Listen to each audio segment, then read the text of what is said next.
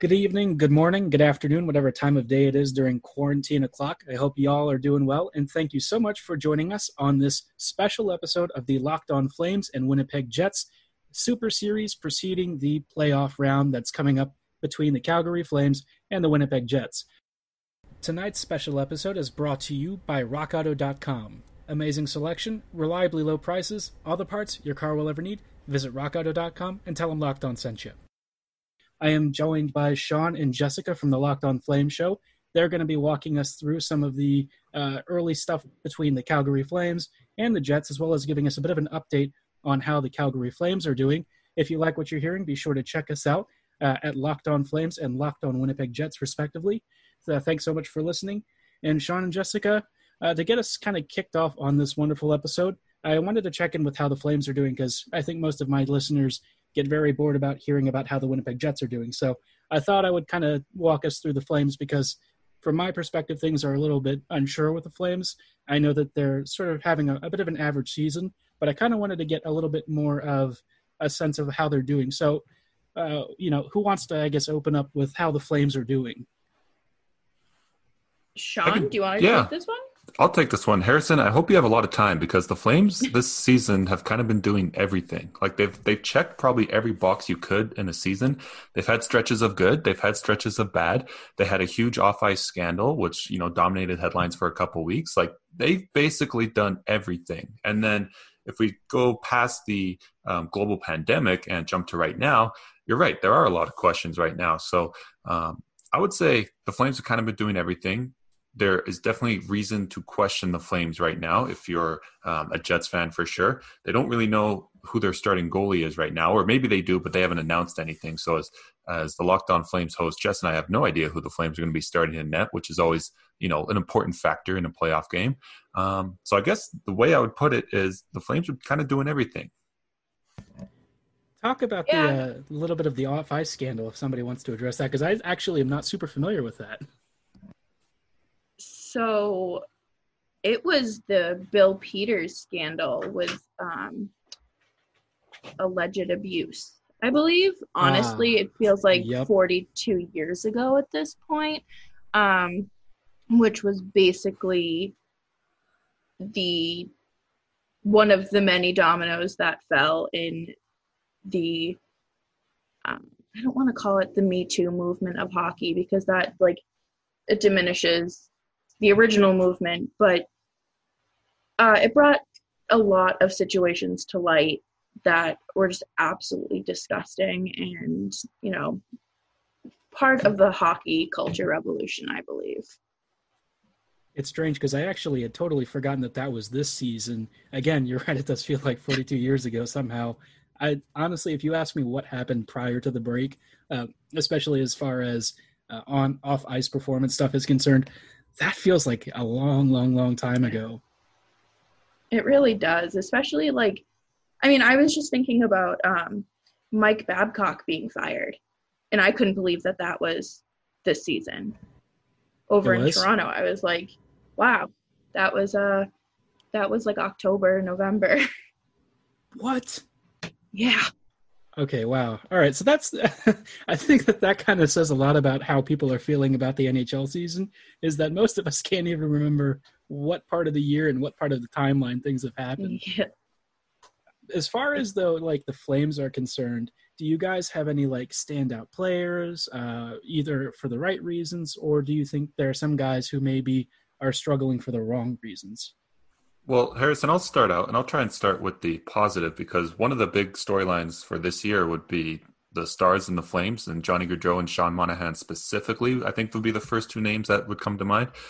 They definitely struggled this regular season, and after, a poor playoffs last year, which feels like 3 years ago against the Avalanche, they didn't follow it up with a necessarily great regular season effort. So in terms of the negative, we'll deal with that later, but I'll start with the positive. Matthew Tkachuk, I think, really made a gigantic step this year. He was leading the Flames in points when the season was paused, and he only had 61, which when you compare it to the Jets' offensive statistics, it's not too great. Only 61 points. I believe it was 4 Jets that had over 70, if I remember correctly. So, but regardless of the points, Matthew Tkachuk was doing so much more than putting up points. He's really become I believe, this season, the heartbeat of the Flames.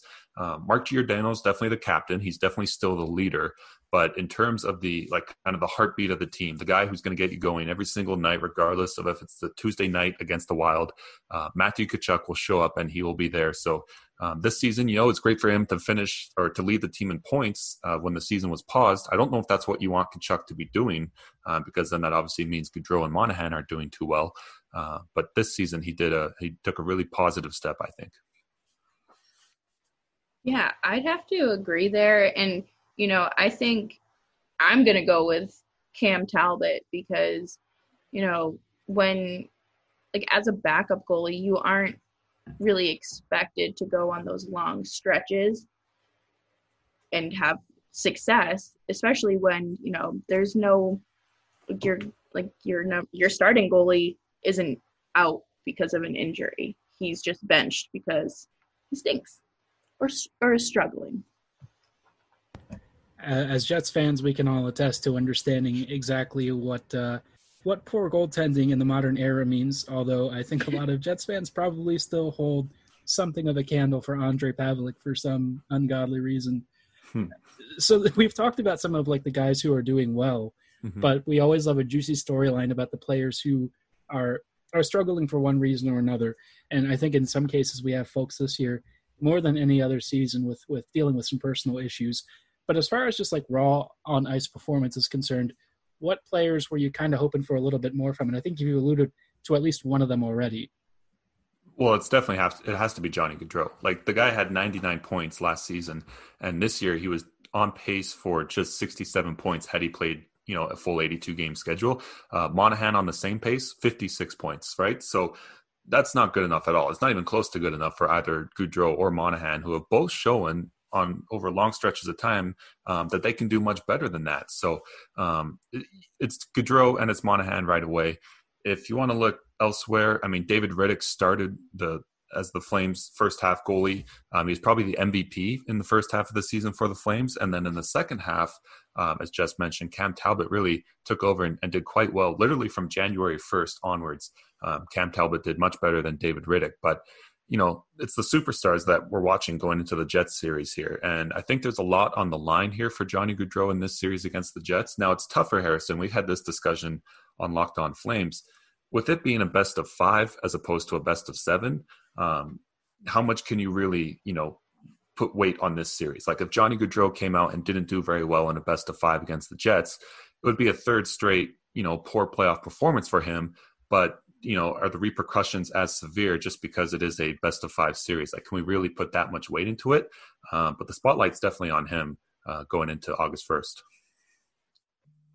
Definitely. I think that, Sean, you hit the nail on the head there, and it's very easy for really everybody to put Gaudreau under a microscope. And under normal circumstances, I would say, yes, put him under there, overanalyze everything, but we are quite literally in the midst of a global pandemic trying to make hockey work. But I am looking forward to seeing if he performs and what he does. I think for a lot of us, we're all kind of a little bit leery about reading too much into short sample sizes, especially a sample size where it's basically going to be preseason, except it actually counts. So yeah, that's a fun aspect to consider. In just a few moments, we're going to take a look at, we've kind of gone through the Calgary Flame season and what they were doing heading up into the postseason. But I'd love to hear your thoughts in just a moment about what you think about the Jets and where they are. And I'll kind of walk us through a little bit of some of the stuff as we have a conversation about, maybe some storylines about the Jets being a little bit under the weather, so to speak. Before moving on to our next segment, I wanted to give a huge shout out to our wonderful title sponsors at RockAuto.com. RockAuto.com is a family-run business with over 20 years of experience in the automotive industry. Whether you're an amateur DIYer or an experienced automotive mechanic, the prices are always the same no matter what your experience level. If you're like me and not exactly an automotive expert but still need to find the exact parts you need, RockAuto.com has your back. Their easy-to-use and intuitive website allows you to filter by make, year, model, manufacturer, and price range for the parts you want to pay, so you'll always get the best deal. Better yet, RockAuto.com can save you anywhere from 20 to 30, 40, even 50% off pricing from retail brick-and-mortar auto parts stores. Whether you need a new engine control module or a new floor mat after your most recent defeat against that greasy taco, RockAuto.com has exactly what you need in stock. If you place an order, be sure to write "Locked On" in the "How did you hear about us" box so they know that we sent you. Amazing selection, reliably low prices, all the parts your car will ever need. Visit RockAuto.com. Welcome back. I hope you guys had a quick cold one or a coffee if you prefer at this hour, whatever time of day you're listening to us. Thank you so much. We are joined by Sean and Jessica from Locked On Flames, and we've gone through earlier in the show how the Flames are doing, what they were doing leading up to this upcoming postseason play-in series, which I don't even know if to call it like a play-in series or round robin. I'm pretty sure the round robin are for the teams that are already in and were considered the lost middle children of the NHL playoffs. But I just wanted to run by you guys. What do you think of the Jets and what kinds of players from Winnipeg Calgary might have to worry about? I would say their blue line and really goaltending, kind of intimidating going in to the series with a I feel like Winnipeg has a much more cohesive unit overall. And the Flames are going to have to figure out how to work around their flaws, if you will. Harrison, to me, the Jets they're a scary team. And the series, the Jets-Flames series on paper looks so even and so tough to call. But the Jets are scary to me as a Flames observer. As I mentioned, the Flames just had one guy with 60 points this year, and that was Matthew Tkachuk. The Jets had they had 4 guys with more than 60 points, 2 of them even hitting above 70. Jess mentioned the defense. The defense to me in Winnipeg isn't as intimidating as I think Jess has it, but that's just in my opinion. Josh Morrissey obviously is their lead dog there. I don't know if he is the kind of guy to be your number one defenseman, rock solid in the playoffs. He's obviously very good, but in the playoffs, it's all about what's behind that first line or that first pairing. And to me, the Flames, I think, have the edge in terms of depth roles. So let's look at, the Flames and the Jets' third and fourth offensive lines. I think Calgary kind of has an edge there. In terms of the second and third defensive pairings, I think Calgary also might have the edge there. In terms of the top tier talent, I'm probably going to give the edge to Winnipeg. So I wonder how much of this series is going to be dependent upon the result being dependent upon what happens with the depth players, both offensively and defensively. Because as of now, the way I see it on paper, I think Calgary has the edge, like I said, in terms of the lower offensive and defensive pairings. It's kind of interesting because this season for the Jets, characteristically and historically, they were always a very strong defensive team. And, 2017-18, which feels like millennia ago for Jets fans, because not just because of COVID, but because we've had a lot of suckage in between. That miracle dream run was driven by a really good, resolute back end and like a ridiculously stacked offense. And we are quite far from those days. Right now, actually, in the second line, the current second line for the Jets is Nick Ehlers, Cody Eakin, and Patrick Laine, which that's how the season has been, right? So the top 6 on paper seems like it should be good, and yet the Jets are kind of stuck in a little bit of neutral. And where it gets really interesting is I actually think Winnipeg's bottom 6, some of the guys should be moved around a little bit because I feel like, guys like Cody Eakin are maybe more suited to like a third or a fourth line role, and we don't have a second line center with Brian Little out. We've got spare parts filling in those roles. And if you have to choose one of your depth players to elevate to a higher role, a guy like Andrew Kopp, who is capable enough at doing that kind of stuff, being an effective forechecker and a decent puck distributor, seems like he should be playing more. But then I think right now Paul Maurice has them, Adam Lowry and Andrew Kopp and Jack Roslovic all playing on one line. And I forget what the fourth line even is at this point. It's a total wash at this point. And I feel like the Jets defense, Connor Hellebuck has been very busy this season is all I'll say on that one. And actually, comparing the goaltending, I think is one of the big things in this series that I feel like favors the Jets. But what have you guys thought about, I guess, the combo of Talbot and Rittich? I know, Jessica, you talked a little bit about Talbot performing pretty decently but how do you feel against a guy who was a Vezina finalist? Not very confident. I feel like it puts the Flames at a disadvantage, and they're just in two completely different leagues when it comes to goaltending. And I know that this is further down the line, but I hope it's something that they can figure out in the off season and free agency. And maybe that's what it's going to take to get them to be taken a little bit more seriously. So in terms of goaltending for me, Harrison, with Hellebuyck being a Vezina finalist, one of the three best goalies in the league, and he's probably got a pretty good chance of coming away with the Vezina trophy, I'm not sure how much that kind of matters after 4 months off.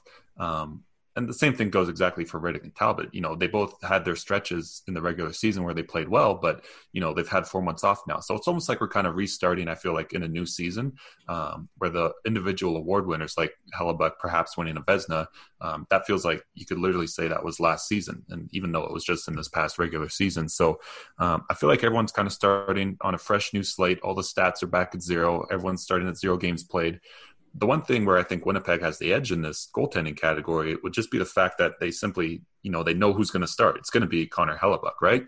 Whereas the Flames, they're flip-flopping. And in terms of training camp, or I guess summer training camp, Cam Talbot, he didn't, earn any progress to being the number one goalie, but he definitely, at least held a conversation. And right now it is 50-50. David Rittich had one of those. The Flames had 3 intra-squad scrimmages, and in one of those, Rittich had 5 goals against.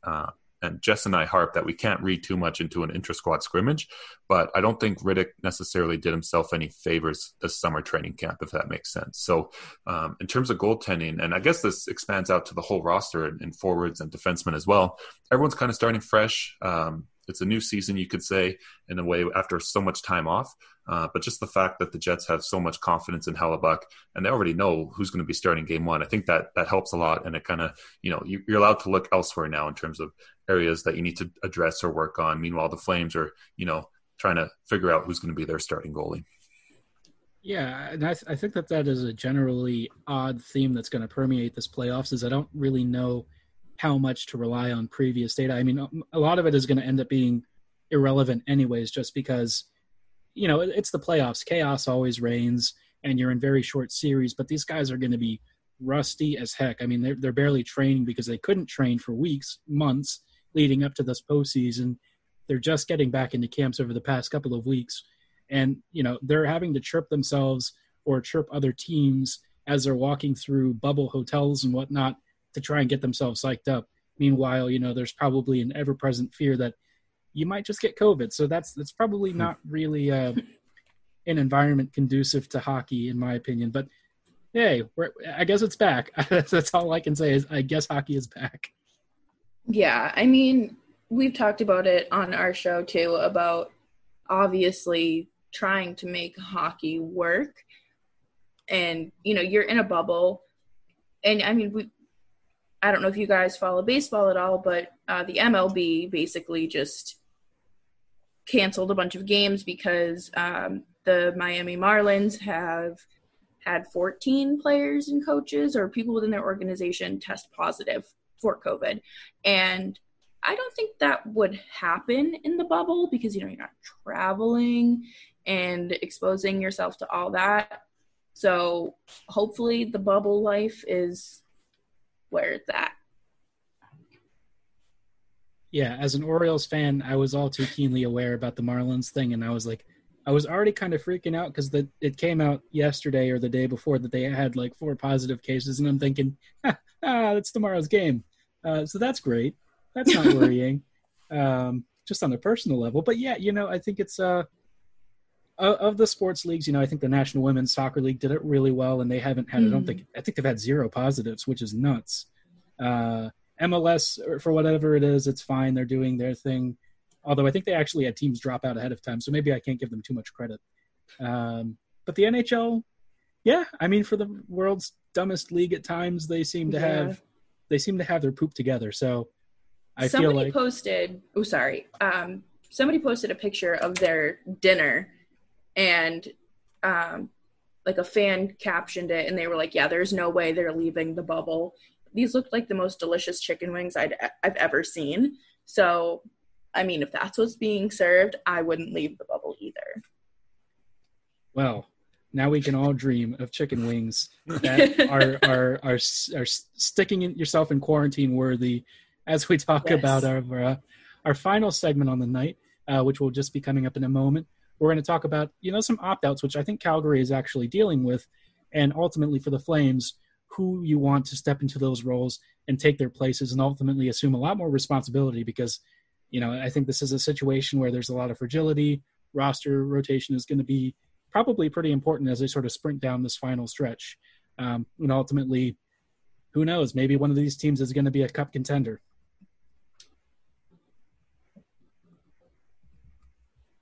All right, closing this out. I hope you all have enjoyed this special crossover episode, just the first of 3. We've gone through how the Flames and Jets both were doing before they started entering this new COVID bubble and ultimately, or I should say COVID-free bubble. Heaven forbid they have COVID in the bubble. And they're sort of getting ready for this play-in series for a last shot at really a weird cup win that is probably always going to go with some, I guess, little marks at the end. But, hey, it's the postseason. We're here. We're loving it. We're living it. But actually, there are a couple of players who are not really loving it and living it because they've opted out. So as far as the Flames are concerned, who has opted out for the rest of this postseason? So, Harrison, the big name in the Flames that opted out is Travis Hamonic, their, stellar defenseman. It is a big loss for the Flames on the blue line, and in terms of the ripple effect that it did kind of have, I think it's going to be slack being picked up by everyone, and that includes the first pairing in Mark Giordano and TJ Brody, who you wouldn't normally think would be affected by losing someone like Hamonic, but the Flames' third pairing I think really suffers. Just depth all around, and the blue line suffers when you lose someone like Travis Hamonic. So slack's going to be picked up everywhere. I would include Giordano and Brody in the Flames' first pairing in that conversation. The one, if you wanted to clue into one individual player who I think is really going to have to work harder and play better, and it's going to be relied upon much more, is Rasmus Andersson. And he's a younger guy who's proven he's done very well in the NHL so far, and he's proven a lot of good things. But this is going to be a big task for him. Pressure is going to be on him in the playoffs, I guess, quote unquote, the playoffs here against the Jets. And it's going to be a big series for him because the matchups he's going to be seeing, I think, in terms of, who's going to be coming down on him from the Jets, I don't think it's going to be any small task at all. So Rasmus Andersson's probably the one individual that would be affected most by Travis Hamonic opting out. But like I said, the slack's going to have to be picked up by everyone, including Giordano, Brody, someone like Noah Hanifin as well, another young guy who the Flames are going to have to rely upon more. And then the third pairing, that's kind of where things get a little murky. You have Eric Gustafsson and Derek Forbort, who I don't think either of them are going to be relied upon too much. So the Flames' top 4 on the blue line might see a lot more ice time than they otherwise would have.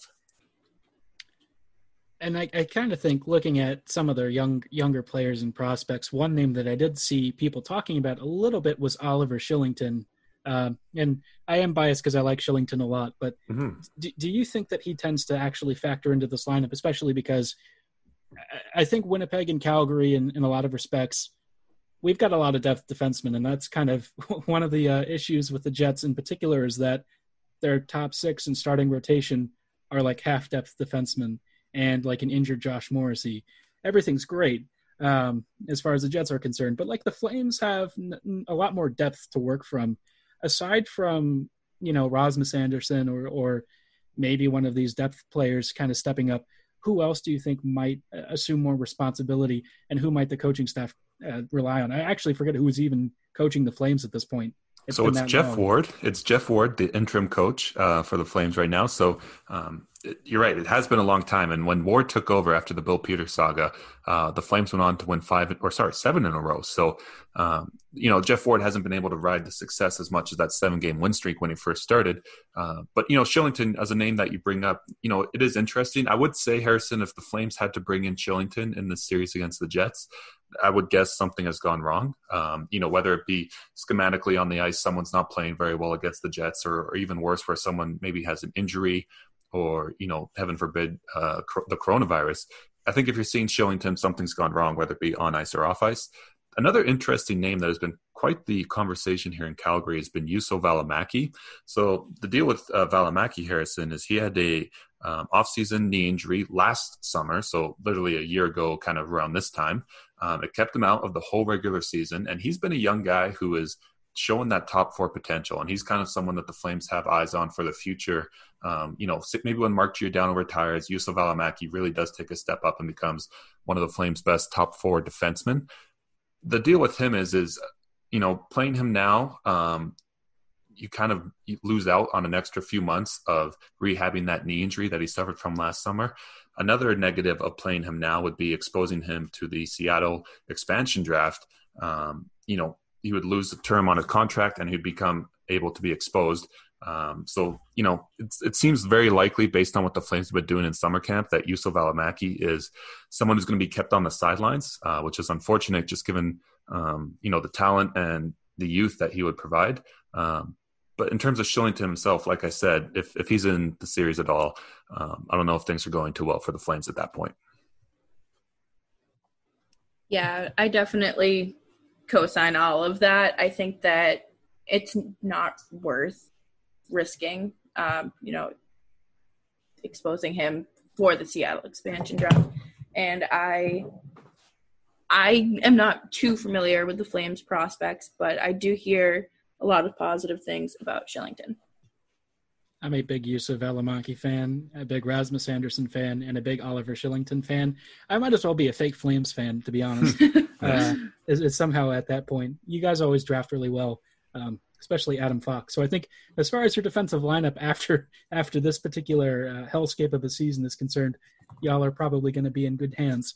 But before we close out tonight's episode, I just kind of wanted to hear your thoughts and your opinions. Bottom line, we touched briefly on what we thought team strengths and weaknesses were, but taking all of that into account, what are your on-the-spot predictions and what do you think is going to happen in this postseason, especially for Winnipeg and Calgary? It's a fascinating question. I'm going to start. I'll say I have the Jets winning this one in 4 games, which as a Locked On Flames co-host, that's probably not what you want to say, but I'm not confident about the Flames in the playoffs at all right now. It's just looking back at past playoff evidence, especially with someone like Johnny Gaudreau. I think the fact that they don't know who's going to be starting game 1, at least to the public, it's not known. I think that's a big issue. And Harrison, we talked about this a lot last week, is that in a best of 5 series, as opposed to a best of 7, everything's kind of rushed and heightened. So let's say Rittich starts game 1, for example. If Rittich doesn't do well in game 1, Calvert's going to go in game 2. And, you have less time to kind of make up that ground. If I was a Jets fan, I would place a lot of money on seeing both Talbot and Rittich at some point in this series. So with all those questions around goaltending, the past evidence of the Stars not doing well in the playoffs, my confidence is low going into the series. And, Harrison, you mentioned that you might be a closet Flames fan. I might be a closet Jets fan. I love Paul Maurice. He might be my favorite coach in the NHL. And then looking on the ice, the Jets forward group is scary for anyone to defend against. So I have the Jets in 4 as of right now. I am going to say that Noah Hannafin is going to be a sneaky star. He'll be, I feel like nobody's really talked about him a lot, and maybe that's for whatever reason, but I think that he's going to come through in one way or another. Do you see him as being like a potent offensive threat on this back end for the Flames, or more kind of like a transition, maybe 2-way, or just maybe even a defensive, in this case, defensive presence? I think he's going to play more of a Torrey Krug style game where, he obviously plays his zone and position well, but then he offers that offensive presence. Fair enough. Well, Jessica, Sean, thank you so much for joining us. Before we hop off this evening, I just wanted to let you know that you all should listen to the Locked On National podcast hosted by our wonderful host, Sarah Avampato, from, I believe, the Locked On LA Kings show. Sean and Jessica, you guys got any social medias you want our wonderful listeners to follow? Yes, I am back on Twitter after a whole debacle, but it's my Twitter handle is at Jessica Belmosto, and I'm looking forward to hearing everybody's predictions. I am at Sean_Lavery, and feel free to follow Locked On Flames as well. It's at LO_Flames. Right on. Thank you guys so much for joining us. And our next couple of episodes are going to have them kind of walking us through some of the other key points and matchups throughout the series. So stay tuned throughout the rest of the week. Locked On Calgary Flames and Winnipeg Jets Super Series podcasts. Thanks so much and have a great night.